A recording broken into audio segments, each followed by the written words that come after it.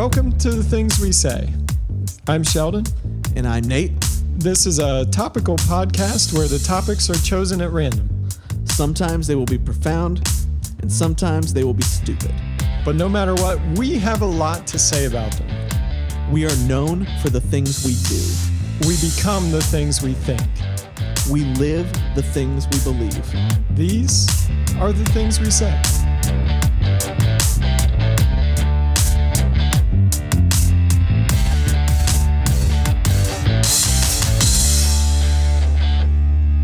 And we're back on the things we say.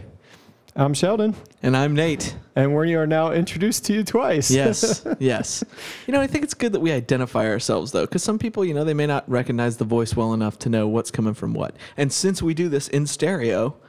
I'm on the left. And I'm on the right. All right. So, they know which voice they're hearing is which. So I'm okay with that. Is that accurate? Am I to the left of you? You are.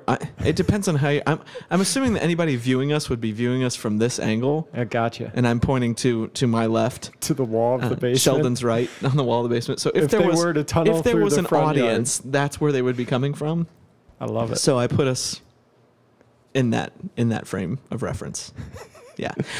Just an apology right away. We just uploaded a really ridiculous Insta story because neither one of us really know how to do it, which makes us sound really old. But it's not that. It's just that I don't care. No, we are old. I want to embrace this because I need somebody to show me how to Instagram. See, here's the thing, though. You just said we are old. Our frame of reference for old is entirely different because you being mostly...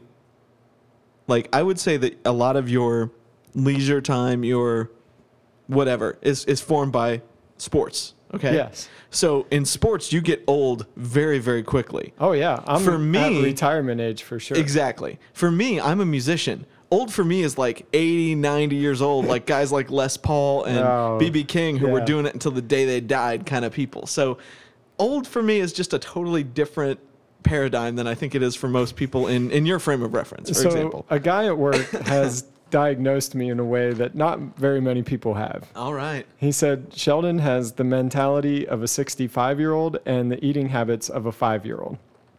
I thought that was pretty accurate. I can see that. I love Swedish fish. Yes. I love, anything that a 5-year-old loves. Pizza, hot dogs, anything like that. Yes. I love it.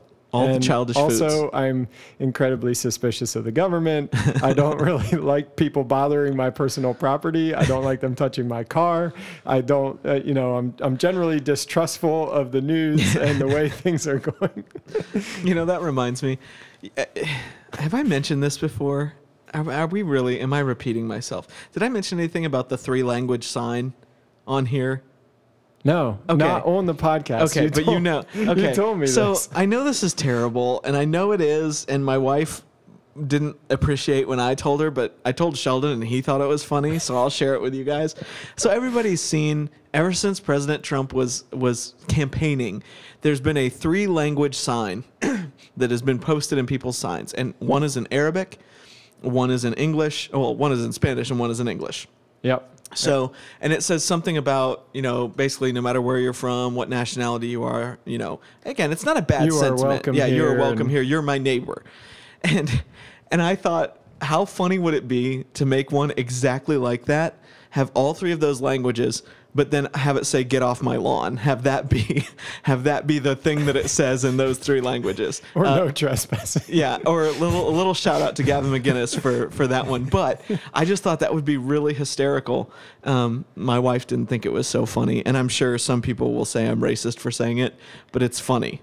It is just funny. It just straight up is.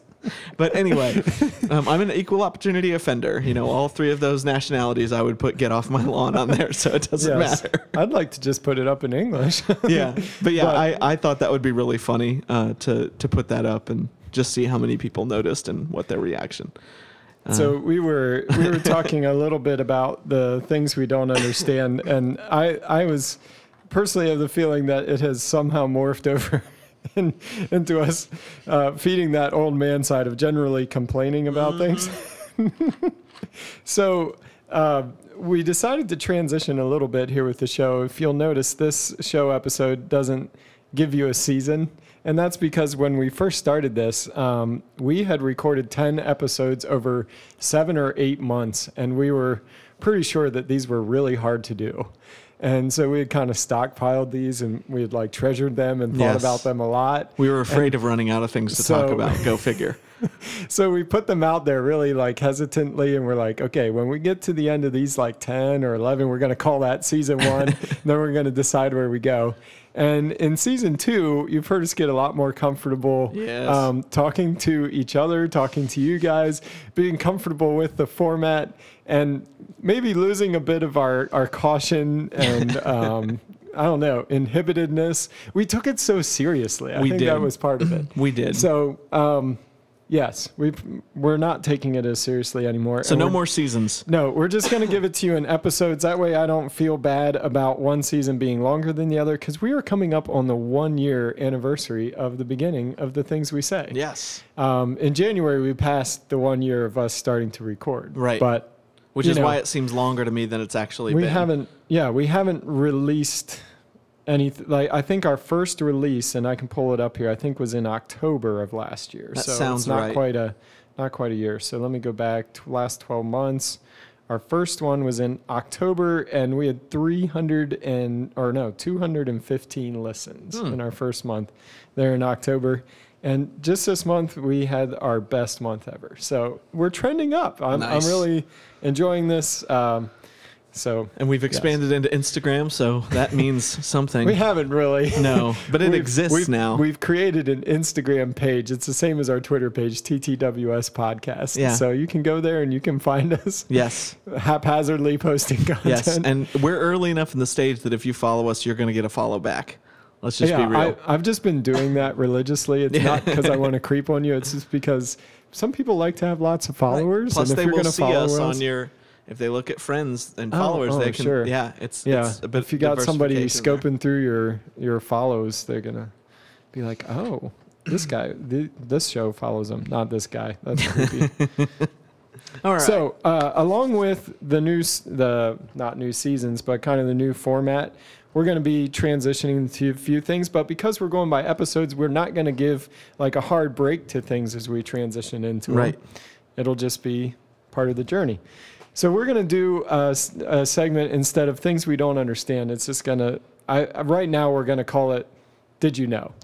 And this comes from me and Nate having like random access memory that's full of weird, almost useless trivia information. facts. Yeah, we're really great at trivia games. Or not really, though. I'm really great at trivia games. I have to be partnered with Jess because if it goes into anything, like when I was playing, not Trivia Crack, but what was that show that was on your phone all the Family time? Feud. No, the one on your phone that would ask you quiz questions. You got like 13 of them, and you would get money at the end. Yeah, HQ Trivia. Oh, HQ. Oh, the real one. Okay. Yes. Yeah. Is that even a thing anymore? I haven't checked recently. I'm sure it's still going on. I and don't they're do it giving away anymore. Prizes. I don't know. Anyway, I really go ahead. enjoyed HQ Trivia while I played it, but I had to be sitting by Jess because I could do like movies, music, random historical figures, and stuff like that, and she could do like what certain foods were and like cultural foods and anything that had to do with art. Yeah. I was really bad with art and musicals. Anything that was musical related.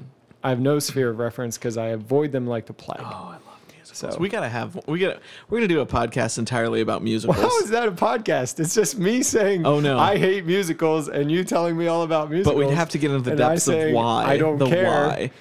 The why of why you hate No, it. But I don't it- want to talk about it now. No. I don't want to talk about it now. It bothers me. People bursting into Yeah, song. I don't want to talk about it now. We'll talk about it later. But anyway, so for our first, Did you know? What do you got for me? Okay.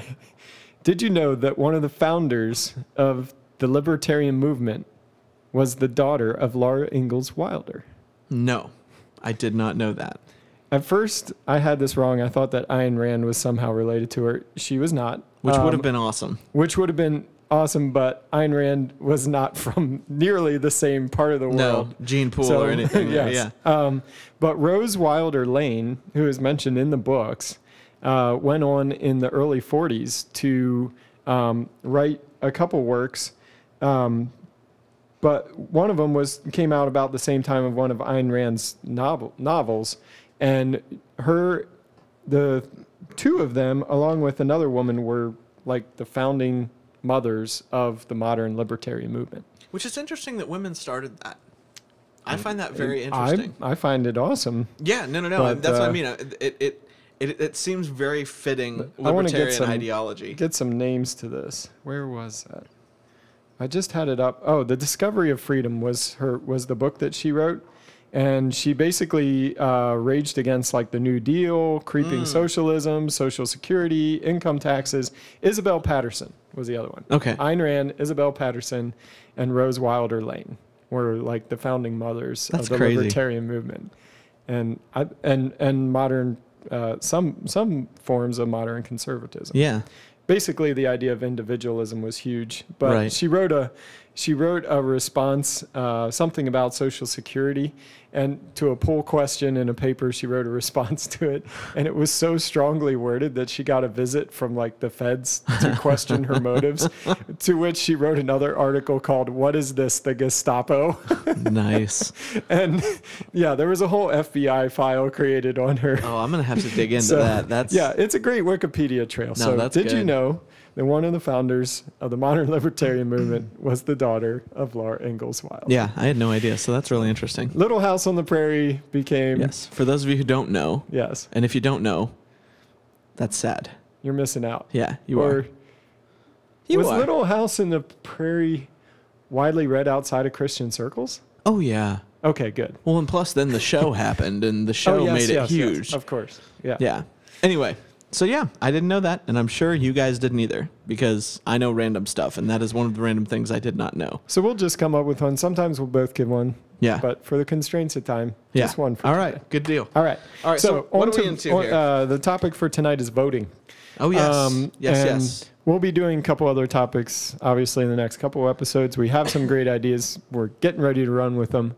But tonight I want to talk about voting, mainly because I've been running into a lot of people that I've been finding that people are in basically three categories.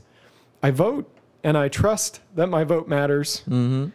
I vote, but I don't trust the process. I basically vote because it makes me feel good, or I've been taught that it's my civic duty. But beyond that, I pretty much just throw my vote into the wind, and Yeah. it flutters off somewhere. You vote when you feel like it, And- and occasionally it And then the matters. people that are like, I don't vote, and people have a number of reasons for not voting. I don't like to break down these categories a whole lot, but we can if we want. Mm-hmm. But the people that don't vote are basically either the whole system is entirely corrupt, my vote doesn't matter at all, so why should I? Or I've never voted in an election that's come down to one vote, so it doesn't matter. Yeah. Like the majority is going to prevail whether I vote or not. Right. And the other ones where people just don't want to be associated with politics At all. at all. Yeah. Or they can't find anybody they agree with enough Yeah. to vote for them. Okay. So I wanted to get into a little bit of like our history with voting, why we vote, if we vote. Do you vote? I do vote. Do you vote every time it's open? I do. Do you vote in primaries? I did not. I dumb did elections in the middle of the summer? I did not vote in our special election. Wait, we had a special election? Yes. Shoot. Which I'm trying to think if I was even eligible for that one, because I don't know that it was. No, you know what? I don't think we were even part of Ohio that was voting during that. But there was a special election for I forget exactly what it was. Anyway, but no, I didn't vote in that. But yeah, I vote in primaries. I vote in non-presidential cycles. I vote every November.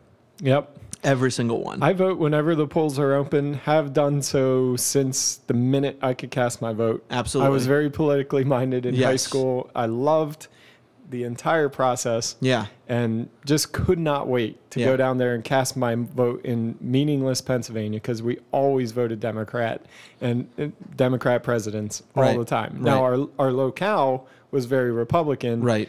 but our state always went Democrat. So I was like, when my dad was moving to Ohio, I'm like, I hate everything about this, except that my vote is finally going to matter. and now Pennsylvania in the last election was way more important than Yes. Ohio. Yes. Although both were kind of surprising for a lot of people. So Yeah, I found Michigan, Wisconsin, and Pennsylvania is the big surprisers Yeah. in this election. Yeah. And they made Ohio irrelevant. The fact Yes, that they essentially. all went. Right. No, without a doubt. So what was your like? So do you trust the process? Like, where do you find yourself in those three bubbles? I vote and I trust it. I vote but I don't trust it, or I don't vote at all. I vote and I trust it because of where I always am geographically. I've never been in a big city. I have never been in a place that really had a foothold one way or the other. Yeah. So it's not like I lived in Columbus or I lived in Cleveland or I lived someplace where demographics and advertising and city governments and different things like that were so skewed in one direction that it had the possibility of corrupting my vote. Yeah, Worcester is a good like melting pot. Yeah. We have a liberal arts school in town. We have some very progressive politicians in our area. Right. We have some very conservative politicians. The county as a whole is quite conservative, but the city itself is a pretty good mix. Yeah. We have a large like millionaire population. We have a large or a reasonable population of the lower end of the scale as well. So all demographics are represented right here. They're all here in town. Yeah. And they were actually saying that Stark County, the neighboring county over, is a good bellwether county. Okay. And the way Stark County goes is generally how the state goes because they're so rural and urban. Yeah, like their it's a mix weird within mix. the county is so good and so representative of Ohio that pretty much as Stark goes, so goes Ohio. Yeah. And Wayne isn't totally different. And I would say the city of Worcester itself is more like that. Yeah. Where it's well Yeah. blended. So yeah, I've always felt like my vote counted. And I've always felt like I feel like the system works for the most part. Okay. There are a few things where I kind of get a little squirrely, but most of the things I have a problem with are the process of information leading up to voting. I don't think you have to manipulate votes because you're manipulating people beforehand. Like that's this part of the system that I have a problem with. And then of course when I look at the issues of illegal and dead people voting, yeah, that becomes a problem too. But again, that's not so much a problem in my locale. That's a big city and specifically a California problem. In that. Yeah. Okay, so I'm in the category of I vote and trust it as well, like without a doubt. For some reason, I very much trust the entire system. I think it's because, first of all, while I'm suspicious of government, I am generally trusting in people and in like people that I meet. And I've been to my polls. I've seen how they conduct the way they conduct business. Right. I would like to be a poll worker. This is how weird I am. Yeah. I would like to work at the polls just because they're all so much older and they're always like, oh, it's so nice to see the young people coming out and voting. I know. I'm like, I've been voting for like 15 years. Since I was a real young people. Yeah. Like, what is the matter with you? I would love to know, and of course I don't think they would answer if I asked them this, but I would love to know the percentage of pollsters that are progressives versus conservatives, libertarians, Wait, or are whatever. you talking pollsters or poll workers? Poll workers is what I meant. I'm sorry. Okay, Yes, gotcha. poll workers is what I meant. I would love to know I tend to think that demographic is mostly going to be liberal and progressive. Yeah, because they seem to have a lot of time off. Don't care if they get paid. Well, no, I go from the Seem well educated. Politics and have nothing to interests do. me in this because I enjoy politics. I mean, I hate politics in terms of the way that politics interferes with getting things done. But I'm intrigued by the process, the political process, and intrigued by the process of like what real politics, not like gross politics like we see today so often. But I've been thinking about it lately, and for progressives, politics a lot of times is the closest thing to religion they have. They believe in religion like I believe in Jesus, that it is going to be the thing that is transformative for anybody and everybody. And so there is a vested interest that even me loving our country and loving what the Constitution is and loving what we stand for and loving what we aspire to be, I do not have the level of buy-in that they do, because I don't look at this and say this is the thing that's going to be transformative for all of mankind. Whereas progressives, that is how they view it for the most part. And so there's a very different level of, I feel like, involvement, because again, it's a religious type fervor for it. Yeah. And again, for most conservatives especially, you don't really have that. I mean, they're passionate about it, but it's not the end-all be-all of all things. Yeah. So I would tend to think that most poll workers are probably in that liberal progressive camp. I could be wrong, but I just have a feeling that's kind of what it is. Yeah, and I would like to work polls just because I want to see what happens before and what happens after, when the polls open, process. when they close. I'd really like to dig into that. Who do you report to? What happens to it? Yeah. Who comes and gets the machines? That'd be kind of fun. Mm-hmm. And I'd probably take it way more seriously than is necessary. Oh, yeah. Yeah, without a doubt. Without a doubt. So, for me, I started voting in Pennsylvania on like paper ballots. And then we came to Ohio, we had kind of a paper ballot that transitioned into like the, is it Diebold system? Yeah. That's like touch screen and prints out a little paper reel as well. Yeah. And so people were immediately suspicious of a large tech company running the poll machines in a state like Ohio. And they're like, how do you know? Yeah. Like, that's totally rigged and all of that. And I'm like... Yeah, it took a long time for those to be trusted. Yeah. Because, I mean, you got to think about it. Like, tablets weren't a thing yet. Smartphones weren't really a thing yet. Like, there was not really a window to view doing this other than, like, ATMs. That was the closest thing you got. And ATMs were always screwing up anyway. The reason I trust it is unexpected outcomes. Oh, yeah.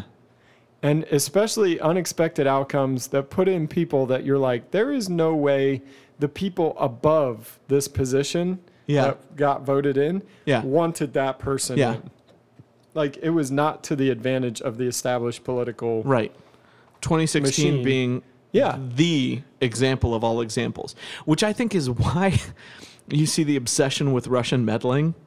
There has to be an explanation because for this. That's the thing. They genuinely look at this and think there is no way that we screwed this up this bad. For me, it's like it's a pride issue. Like, there are people in the media, there are people who are political commentators and pollsters. All these people, they're like, no, like, we did all the things right, and this is not how it was supposed to be.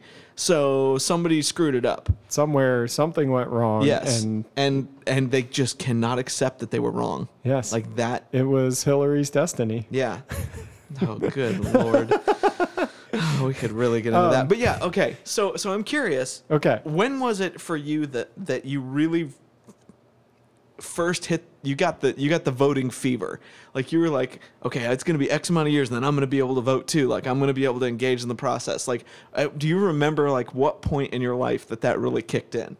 As soon as I heard the news, I was able to listen to the news at all on the radio or that kind of thing. I was intrigued by it. I've always kind of wondered if I could be president. That's been a thing for me, because every kid is like, I want to be president when I grow up. Yeah. But for me, I'm like, I'm Canadian and American. I'm always like, can I be president? So I was really intrigued by Ted Cruz's run because his citizenship is very similar to mine. Right. And I was like, oh, yes, he was born to an American parent in Canada. I'm like, this is perfect. If he can be president, so can I. And pretty much everybody signed off on the idea that had he won, he could have been president. Right. So I feel like I'm good. But just reading the Constitution, I was always fascinated by the Constitution, always fascinated by limited powers and how that all worked, the three branches of government, how they stay co-equal and balanced, and how American power is actually spread out. It's supposed to be assigned to the people, and then the people assign limited powers to their government. So these are our powers, but we're going to allow our government to run these particular things while reserving the rest of this for us. Like, we're pretty much going to self-govern, except you guys are allowed to do certain things. Right. And so I believe in a very small federal government that's basically in charge of defense and interstate commerce. Maybe mail. Yeah, it's part of interstate commerce. Although I would contest that maybe they should just be out of it now because they've now been rendered obsolete. Sure. So, yeah, defederalizing quite a few things would be awesome. Yes. But yeah, a small central government, much more powerful state government than federal government, but the federal government basically responsible for just holding the states together, interstate trade, defense of the nation, its borders, and that's it. And that's like, and not a whole lot else is really laid out in the Constitution that you can really assign and forget. Is it the shoot? I'm going to get my amendments wrong, so I'm not even going to say a number, but the one that reserves... I have a copy of a Constitution reserves up by my the rest bed. of the powers not enumerated in the Constitution to the states or to the people. Yeah. I feel like that's one of the most important amendments that often gets ignored. Is it the 14th? No. No. Shoot, now I gave it a number. Now I'm wrong. Again, it's okay. We'll go up and I'll get my copy of the Constitution from my nightstand and we'll look at it before this is over and we'll tweet out the correct thing. That's where it came from for me. Yeah. Just loving the process and also being involved in model U.S. government, model United Nations, things like that, having crazy debates with our teachers. And I took it upon myself, since I couldn't vote, to try and influence as many votes as I possibly could because I wanted to have a voice. And so I was convinced that my ninth, 10th grade, when was I? What? Oh, yeah, it would have been 10th grade because that's when the Bush-Gore thing was. I was convinced that I had somehow influenced my 10th grade chemistry teacher to vote for Bush over Gore, and then it was revealed to me later that he did not, and I was devastated. But I thought I made convincing enough arguments going into that. Like I was pretty political minded going into age 18. So, yeah. I mean, I obviously, my early years being the latter half of the Reagan presidency was very interesting and very much politically engaging even at that stage. But I really, really remember my real time of really, and again, for me, there was the interesting factor that I was homeschooled pretty much through all of my education. So I didn't have that experience in a public space like you did. I mean, other than I remember in the would it have been the 92 election? Whenever Clinton was elected the first time. So that would have been, what, 90? 92. 92. I remember doing a school voting. They did like a, you know, and Ross Perot won in the school I was in. Very small country school. Ross Perot won. And, of course, I voted for Bush Sr. at the time as the incumbent. But Ross Perot won, which I think is really hilarious now in hindsight. But he was right about a couple of things. He was right about a couple of things, but that was it. and his presentation was just the worst. I mean, he was just the worst. He was a terrible candidate, and I'm still not entirely convinced that he wasn't a vote draw that was brought in and paid off by the Clintons to come and siphon off some significant votes for Bush Sr. But anyway, that's a whole nother topic. But from that moment on, I was supremely interested and engaged. So what was I, 9, 10 years old? Supremely engaged and interested in the process. And I remember watching all election maps, coverage red and blue and of course by the time it rolled around that Clinton was running against. Why can't I remember his name? Yeah, Bob Dole. Thank you. I remembered Bob, but I didn't want to just say Bob and then have nothing after it. It was like I was itching to actually be voting. Like it was driving me crazy. And the first time I actually got to vote, I believe was Kerry versus, and of course I was voting in midterm elections and whatnot, but the first presidential election was Kerry and Bush. Yeah. And I will never forget the feeling I had the very first time I voted in a presidential election and walking out of my polling place and just that feeling of like, I contributed to whatever's going to happen here. Whether my guy wins or my guy loses, I actually got to contribute to what was going on here. And it was the best thing in the world. And I still get that feeling every single stinking time I vote. Yeah. Every time. I love it. I have gone through snowstorms to vote. I have gone through rain. I've voted in the middle of summer in my baseball uniform.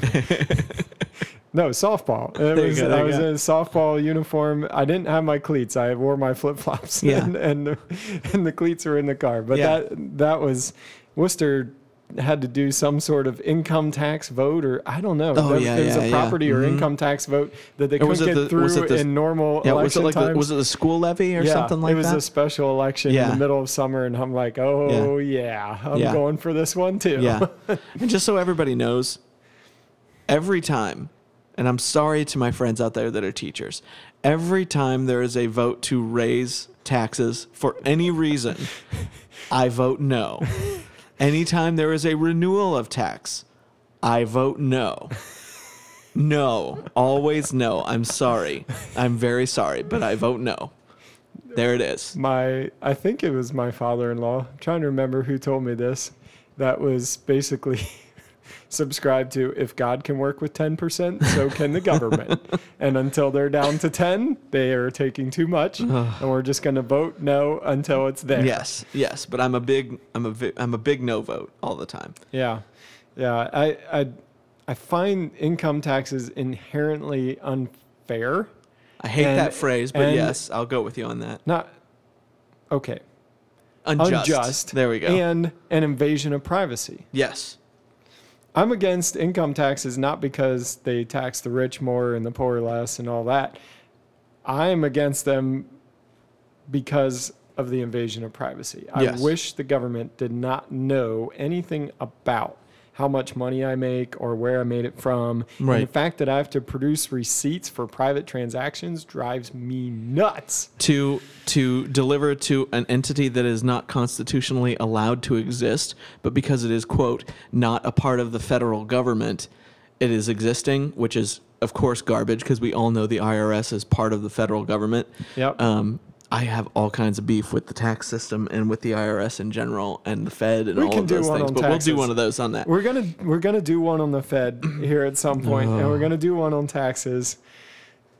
Yeah, I get mad on those two things. I get very angry on those two things. So I'll try to keep it together once we get there. But I'm not an always no vote. I didn't know if we would get into like how we vote at all. I don't care. Yeah, we're here. I have kicked open that box. I'm not an always so. no vote. Jess is. I'm not. Yeah, I am. Shoot, I shouldn't reveal how my wife votes without her permission. No, I am. Again, for me, it's just on principle because I know that there are certain things that are going to pass regardless, and they don't need my vote. Have you and your wife ever agreed to cancel each other's vote out on a particular issue? You're conflicted enough about the issue that one of you votes one way and one votes the other, and then No.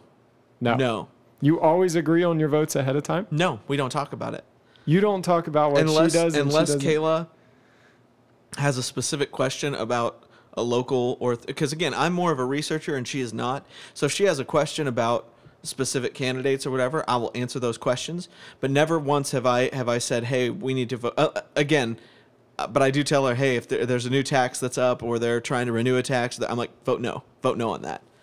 Interesting. I ask her to vote no on that. I don't tell her to, but I tell her what I'm doing. You don't take it upon yourself to influence other people's votes. In other words, like duplicate your vote. I don't take it upon myself to do that with issues. I take it upon myself to do that with candidates. We talk about candidates a lot. And I remember, the last year that Ron Paul ran for president, I was going hardcore and I convinced more than several people to vote for him in Ohio's primary. Yep. And I was very proud of that fact. So yeah, I have no problem trying to influence somebody who is unsure about a candidate or is on the opposite end of me. But again, as it goes with Kayla, there's really not that hotly debate. I mean, she was not big on voting even until we got married. Like once my fixation with the political process and the governmental process kind of bled over to her a little bit. Like she never really cared about it until I'm sure she voted, but it wasn't really like a thing for her. So why do you think people vote if they don't think it matters? What's the point because in voting I don't think matter? anybody votes who doesn't think it matters. That's not true. I think the people respond to the poll. But I think people who say that are are lying to themselves to some degree. Because the people who really don't think their vote matters just don't vote. Why would you go out? Why would you be a part of the process? Why would you stand in a line? Why would you inconvenience yourself? Like, you have to think that something... Now, again, I know some people who vote and they only vote on local issues and they don't vote nationally because they say, well, my vote doesn't count there. Or they go and they vote and they only vote purely on principle and say, well, I'm going to write in, so-and-so because they're the perfect one and they're the one I want. Do I think that's throwing your vote away? No, I think that's making your voice heard, but I don't think it's counting towards the process either. Yeah, Mickey Mouse gets votes in every election. Every election. So I don't really believe that somebody who thinks their vote is completely useless, I think they're being more cynical than they actually are to say that, if they actually are still voting. Now, if you would say to me, my vote doesn't count, so I don't vote at all, I don't even go, I would believe you. Yeah. But your actions have to kind of back up the lip service on that one to me. So again, I'm not trying to call anybody a liar outright, but I think if you really, those of you out there who voted and said that, what were the questions on our poll again? You vote and you trust it, or you vote but you don't trust it. Yeah. Or you don't vote at all. Yeah. So for those of you who say you vote and you don't trust it, I just don't believe that you really believe that. I think you think that, but I don't know that you really believe it. Or you don't. Or you do. Yeah. If you don't trust it, why are you voting? Right, at all. So I generally think that more people trust the process than like to admit that they trust the process. And everybody thinks the process is rigged whenever they're a candidate. Well, no, I'm lying. I'm lying about that because I can get into the whole thing of the Electoral College and how conservatives always love the Electoral College, but every time we win the Electoral College and don't win the popular vote, then all of a sudden it needs to be abolished because it's the most evil thing in the world. But that's always by progressives that are calling for that, as opposed to conservatives when it goes the other direction. I've heard conservatives call for the abolishment of the Electoral College. I'm like, why? That's ridiculous. Okay, my beef with voting, the part of the process that I do not trust is primaries. Okay. I have a solution for primaries, and that is the federal government says, listen, here, you states, for presidents, that's a federal office. So we are going to tell you when you're going to have your presidential primary. And you are all having it on the same day. Because, frankly, no one cares who Iowa wants for president. No. I do not care. The nation does not Clearly care. does not care anymore. And neither does New Hampshire. Yeah. It doesn't matter which of you is first, and you keep moving your dates around to try and be the first one. And no. It doesn't matter. Iowa has it in their constitution that they have to be first in the vote thing. So no matter, as soon as somebody sets a date, constitutionally, they're mandated to change their date. That is garbage. Yeah, it's straight, stupid. hot garbage. You are voting on a federal candidate. There's no reason that Ohio and Pennsylvania and Florida and some of these states that are going to decide the presidency are not the ones that decide the presidential candidates. That's garbage. And the fact that California doesn't ever get a say in who the candidates are, and they're the most populous state. Texas never gets a say in who the candidates are that we get to choose from. And then everybody runs around at election time. Hey, we never have any good candidates. Why do we never have any good candidates? Because you got a bunch of brain dead morons in Iowa that keep picking them. And nobody cares what Iowa thinks. I'm convinced that those people are they've completely lost it. Everybody in Iowa and New Hampshire and whoever the first couple states are that pick these candidates, that's where it's lost. Those are the people that have no clue what they're doing and have no business voting in a federal election. I would love to get into the details of how that all came to be, because I really don't know. It's state by state. Yeah, but I've never looked into how it became okay for, like, why there's no uniformity of the process. The federal government has got to abolish caucuses. They have got to make it a vote thing, and it's all got to happen on the same day. I would agree with that. I don't see how that's it doesn't violate anybody's. And you know what? I'm glad the Democratic Party is quote unquote doing away with superdelegates. Yes. I did see they're going to do that because superdelegates exist for no other reason than to rig the process. Right. And they're the only ones who have them. And they rig the vote. I'm like, so every Democratic candidate has been rigged into office by superdelegates of the party that are like, we bless this candidate. Yeah. No matter what the people decided, we choose. Right. And there's no way that the people can in a hotly contested election like the Sanders-Clinton one, there's no way that the people have a real voice. Right. Because the superdelegates. Right. It was garbage. Right. Bernie fans have every right to be jilted Without and a every doubt. right to be angry. And Without I've a doubt. seen a couple of them. And I'll give Trenton a shout out here. I love Trenton's about face, the way he went. He went from like Bernie bro to like libertarian guy so fast. And I didn't get to dive into it too much with him, but I have seen that more than once. Yeah. Where people were on the Bernie train and they realize, oh yeah, wow, the process is really evil. Yeah. And I don't like a lot of things about the government now in a way. Now I'm not looking to the government to give me everything. I actually Right. want to fight the government a little bit. Well, and I think there's a reason socialist movements have their roots in very young people who don't have who don't have anything and don't contribute anything and don't know anything. They Well, only know what they okay. in the sense that they know what they've been told, They know what they want. they know what they want, and that's it. Okay, so when I was 18, I wanted desperately to vote. Yes. And I don't understand why more young people don't vote. They seem politically motivated. And they're always tweeting about political things, but then they never end up voting. I don't get it. But that's also one of the weird things to me, because I know people who are really vocal politically who don't vote and have never voted. Okay, I'm like, that's the other thing I want to why? institute. Like, how do you get to... Right now, if I'm dictator of the world and I can clap my hands and make anything happen, anybody who doesn't vote does not get to say anything bad about anyone in power. Mm-hmm. I don't want to hear it. If you're not political enough to vote, I don't want your opinion on any of the candidates. I've legitimately asked people like that before getting into political debates. I would say, "Did you vote?" And if they say no, I'm like, "Oh, we're not going to talk about this then, because it doesn't matter." Yeah. Because legitimately, you didn't decide who was in there, so you don't get to whine about it after the fact. Nor did you have enough interest to even try to decide who was in there. Yeah.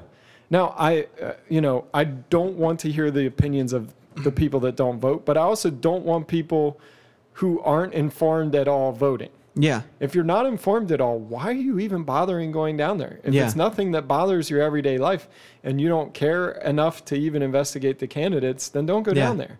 So I'm curious about, since we are talking a little bit about our voting habits too, what is your main criteria for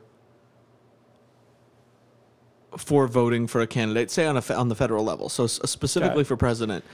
Because obviously we never get all that we want in any presidential candidate. This would apply, my litmus test is applied universally from federal. I don't differentiate between federal, state, and local candidates. Okay.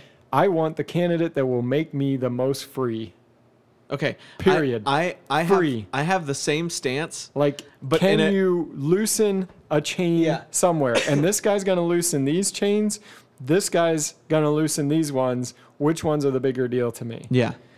My stance is similar, but mine is always, who is going to leave me alone the most? Sure, that is how that's how I typically think of it. Because again, there are certain things that I'm not one of these people who think that the presidency is all powerful and changes everything, because it just doesn't work that way. And President Obama's presidency was a perfect example of why that doesn't work, because he did all these executive things that before they even had a chance to go into effect. Some of them did, but some of them that didn't even have a chance to go into effect before Trump got elected, and started undoing them all by executive order, because you can do that. Like, that's how it works. If I was convinced that John Kerry would have gotten rid of the Patriot Act, Yes. would have taken a hammer to several government institutions and said, listen, these have been abused by the Bush administration. We're gonna bring this into check, blah, blah, blah. I would have voted for him. Yep. It's not that I'm going to vote Democrat, Republican regardless. Right. If either of them would have told me that they were going to get rid of the Patriot Act, or in some way made people more free, like enacted policies that were going to make people more free, I would have voted for him. Yeah.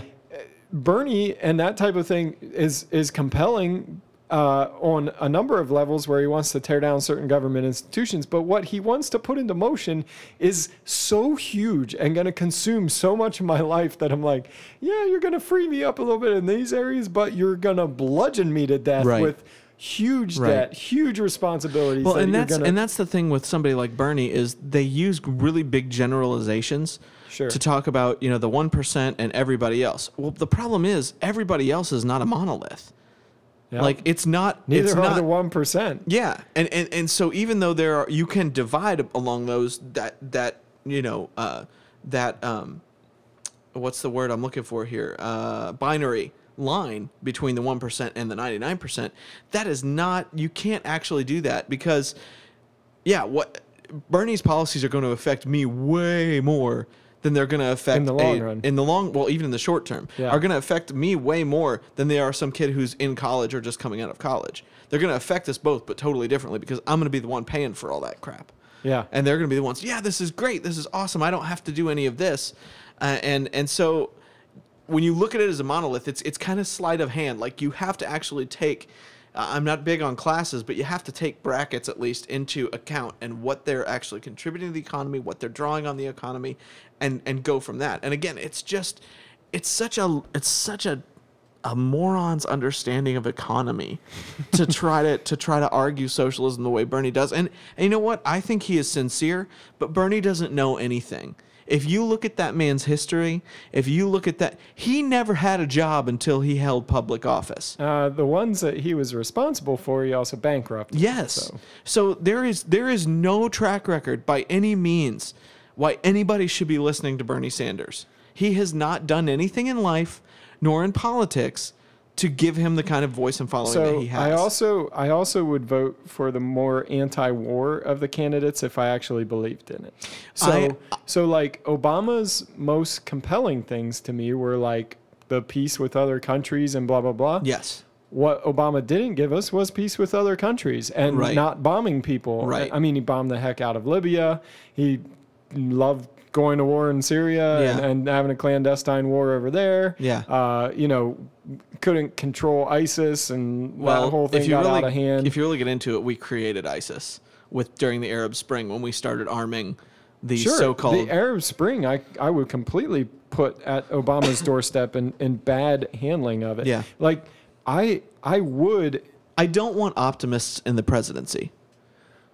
I want a realist or a pessimist in the presidency because the optimists Calvin Coolidge type. the optimists are gonna be optimistic right up to the point where somebody comes up behind them and puts a bullet in the back of their head, figuratively, of course. Yeah. Sometimes literally, but You mostly want somebody figuratively. on a defensive Yeah, footing. I do not want somebody who is optimistically naive as the commander in chief of our military and as the leader of our country. I just don't. I will vote for whoever's going to make me more free. Yes. And whoever is going to not get us into every little war around the world. Yeah, I'm big on non-intervention.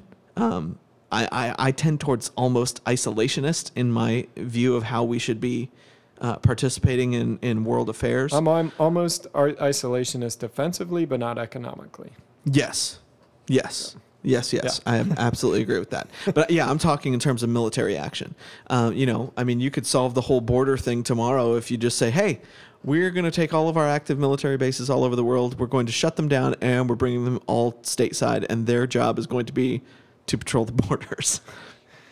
And Problem guard us from enemies without. Yes. And let the local and state police forces take care of enemies within. Yes. Maybe the FBI. I'm Or not the big on National FBI. Guard. That'd be a good I'd use. actually be a big fan of the National Guard. Oh, we have to get into what my thoughts on police forces as well at some point. Not tonight. goody. Not tonight. Yes. But we'll stick to yeah. voting. Well, we'll stick to voting. So, okay. Yeah. We went through our litmus test for how we vote. Yeah. That's where we were. I was trying to trace back that bunny trail that we traveled but down yeah, so but quickly. I'll admit, Obama wasn't almost for me, and not in terms of like once it really got into the campaign, he started pulling away from a lot of the things that I would have voted for him for. But when I was first hearing him give some speeches, I was first hearing him kind of giving his pitch as to why he should be. I mean, like you said, he was coming down hard on immigration. He was coming down hard on war. He was coming on a lot of things where I'm like, and he seemed socially conservative at the beginning at the because beginning. he was for what marriage between a man and a Right. woman. He was a blank canvas at the beginning of his campaign. Yep. That you And again, he was a likable dude. I mean, he was well spoken. He was well put together. He had a great family. Like, what was not to like about him? You know, it's like he ticked all these great boxes. But then the more he spoke, I started to realize that he wasn't I still actually. think he would be a fun hang. Like it'd be great to hang out with Obama. But no problem. But the more he spoke, the more I'm like, this guy's not actually saying anything.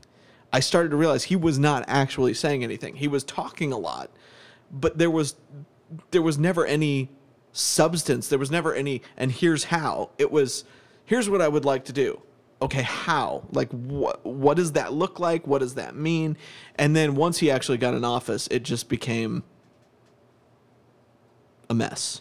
And what's the big, huge conflict that Trump has gotten us into? Yeah, somebody tell me that one. Name one. All you anti-war people out there. Name me one. That voted for Obama twice. Please tell me how Trump has been worse than Obama in that regard. I would love to hear it because there is a trail of dead bodies behind Obama, and that you cannot run away from. No, you can't. And Trump, I would make the argument that in a lot of Trump ways, has been the most anti-war candidate that I have in my lifetime. The most anti-war president, as far as how he has presided and the results that have come from it so far. Yeah, so far. I mean, you know, if he's in for 8 years, will we see a massive conflict at some point? Who knows? I don't know. I doubt it. I doubt it right now. I don't think anybody's going to want to. Nobody wants to screw with somebody they know is well armed, in any sense. And slightly, just nuts enough to go after. Yes, you. and just that slight bit of crazy, and everybody has that guy. Y'all have that crazy aunt or uncle that like you love them and they're awesome, but you also know it wouldn't take much to push them over the edge into. Oh, you know your people that you kind of keep at arm's length, but if you were riding into battle, they're your first call. Yeah, you'd be going to their house without a doubt. No, but yeah. Yeah, so let me ask you this, because I do have a story about this. Obviously, there were very, very visceral reactions to Trump's election. Yeah. From progressives from the left, even some of the never Trumpers on the right. Was there ever an election that emotionally affected you beyond anger or beyond frustration that you ever participated in, that you voted in? Not that I participated in, but the Gore Bush saga and the way that drug on, and we didn't have a president by Christmas. That was emotionally draining. Yeah, it was. And I would blame the combination of that and 9/11, I think, are the reason we have a 24-hour news cycle now. Oh, yeah, absolutely. Those two things were the things that kicked that off. I didn't even know there was news radio until my dad was scanning the AM dial trying to find something that would hourly tell us what the count was going on in Florida. Oh, yeah. And, yeah, that was insane. What a time to be alive. Oh, man, that was crazy. I remember that, going to bed that night and thinking, I'll see in the morning who's president. And we still didn't know. Yeah. And on it drug, just on and on. And again, I did think it was funny that when the Supreme Court finally... For the people that don't vote, did that election change anything for you? That's curious. Did it change anything for me? For the people that didn't vote. Oh, for them, did it? Yes. Because I would have to believe that there are people that didn't vote before that election that were like, okay, obviously votes matter. Right. But also there are the people who said, well, votes didn't matter because the courts ended up deciding it. Well, yeah, but that's how it's supposed to work. Like, everybody wanted to say that it was stolen. And I'm like, no, like, we had a winner in Florida, but it was just being contested over and over and over and over again. And they were always coming to the same result. Yeah, the numbers were changing one way or the other, but still it was coming out that Bush took Florida. And so it got to the point where the court did their job and said, this has gone on long enough. This needs to be done. And again, I look at it very much as you're seeing the parallels now in a lot of ways with the way the Mueller investigation has gone, in that it's diverted from its original mandate and it's been allowed to divert from its original mandate. And it's just turning into a witch hunt. And that is what Florida was going to be. Like, they were going to just keep counting forever and draw out the process for as long as possible. And I kind of feel like that's a lot of what's starting to go on with the Mueller investigation. But yeah, that one was the first one where I was just like, I felt emotionally drained by it. But for me, Obama's second election really affected me. Because I'd watched the lead up to this, and I watched even President Obama. I watched him in those last couple months of campaigning, and he was clearly weary from the campaign in general. I mean, because I think any president having to be the president and trying to campaign for re-election has to be unbelievably exhausting. But you could see it in the man's eyes that he genuinely did not believe that he was going to win re-election. Like you could see it on him. There was just something in his carriage, that sparkle that spark and that kick that he got from campaigning just wasn't there anymore. Like there was a clear weariness on him that you didn't see from the Romney camp at the time. And looking at it and I think part of it was how much Romney was demonized, which regardless of there were a lot of policy issues that I had with Romney, and there were a lot of things I didn't like about him, but to make the argument that he was somehow this evil, like unbelievable to really like try to make that and have it stick.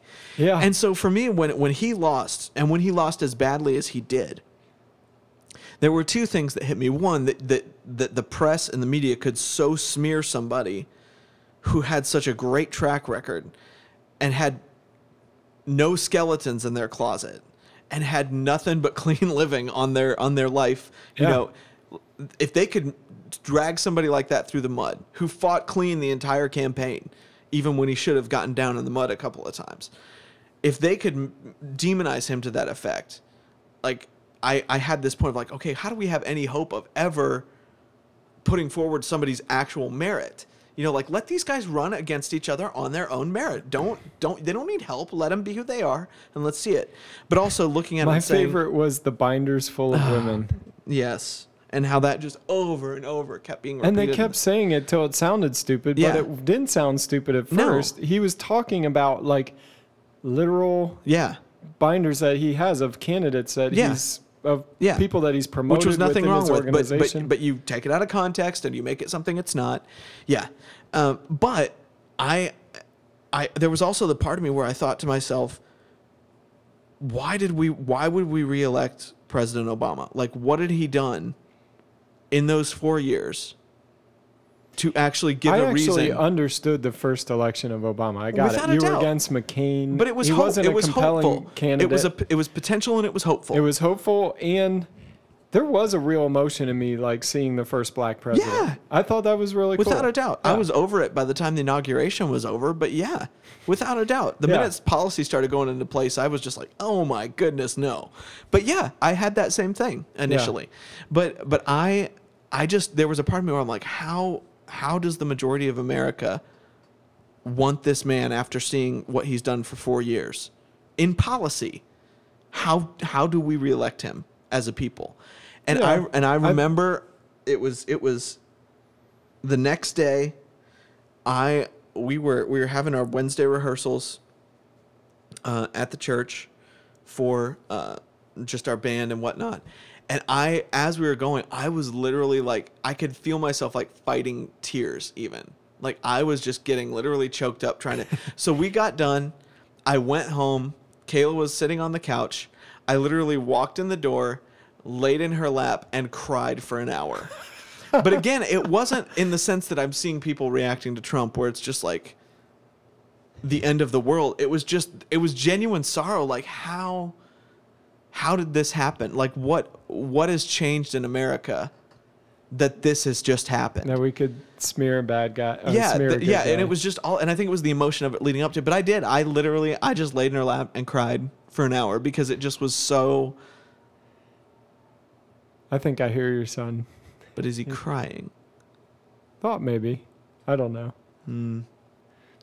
Yeah. Anyway, but that was a severe emotional experience for him. Yes, we will check on him. Yeah.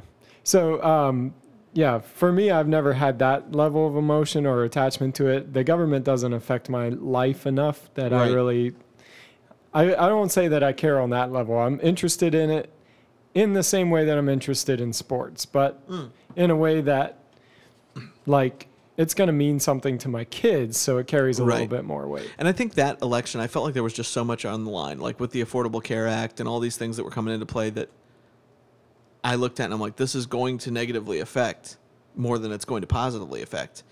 I think that was part of it too, because I looked at it down the line and like, what does this mean? And I didn't have kids at the time, but I'm like, what does this mean for those who are coming after us? What have we done to those who are coming after us? So I haven't voted in like quite a few elections because my kids do it for me. I go in with them and I take them to the polling place and I hold them, while they were small, I could hold them up in front of the machine. Press that one, press this one, press that one. I haven't actually pressed the buttons in years. So that would be interesting. And yeah, you take them right in there with you and you just stand there at the machine with them. Yeah. And you let them push the buttons and they get the whole experience. I like that. They get the stickers. Take your kids. I feel like Strong would be a little young to do that yet because he'd be too distracted. As soon as you feel like you can take them, like I took them when they were young. I'd walk in there and just be like, okay, press that one. Yeah. And I'm like, nope. Other one, and they'll like. I really like that. It's really good. I'm gonna have to do that, especially since in Ohio it's touchscreen. They get to stick in the card. Right. It's like playing a little game. Yeah, I haven't actually touched a voting machine in years. That's interesting. I'm always like, hey, you guys want to go vote? And the kids are like, yeah, they love it. I love that. That's good. Yeah, it's a lot of fun. I'm always looking to duplicate my vote, though. Yes, so there are quite a few people that come to me for like voter cards and stuff. Like, hey, how would you put together a voter card? And then they would go off of that or make their own off of that. And yeah, there's a couple text messages that I always get at election time. I get a few. What do you got? And I'm like, send it back. What and why? I've paid attention. I know. Yeah. Then I'll research my local ones, and the ones I don't know, I don't vote on. Don't vote on, right. So you just move on and don't. I also don't vote for the guy that's running uncontested. Yeah, I don't either. It should be a contest, and if it's not a contest, no, you don't get my vote for free. Yeah. I only do if I actually know the candidate. Yeah. Like I know what they're doing. I'm like, yeah, because I endorse what you believe in. I endorse who you are. I would vote for you anyway. But yeah, generally as a rule, I'm like, nope, not voting for just the one because it's there. Not going to do it. Yeah. Well, anyway, I think we're going to wrap because I do need to go check on my son. And in keeping with our traditions, I don't think we should pause and then just restart. If there was something disastrous, we would do it. But anyway, we good? Yes, we're good. Go vote. And, go vote. And also, your action step for this week is to subscribe to the Instagram page. Yes. And to maybe tell us how to Instagram. Yes, find us on the Insta machine and give us words of wisdom. We'll try and get it figured out. Yes. But yeah, thanks guys for showing up. Thanks for listening to us. And we'll see you next week. Thanks for joining the conversation today. The Things We Say is produced by Nate Ward. Technical direction is provided by Sheldon Stauffer. You can subscribe to The Things We Say on SoundCloud and iTunes.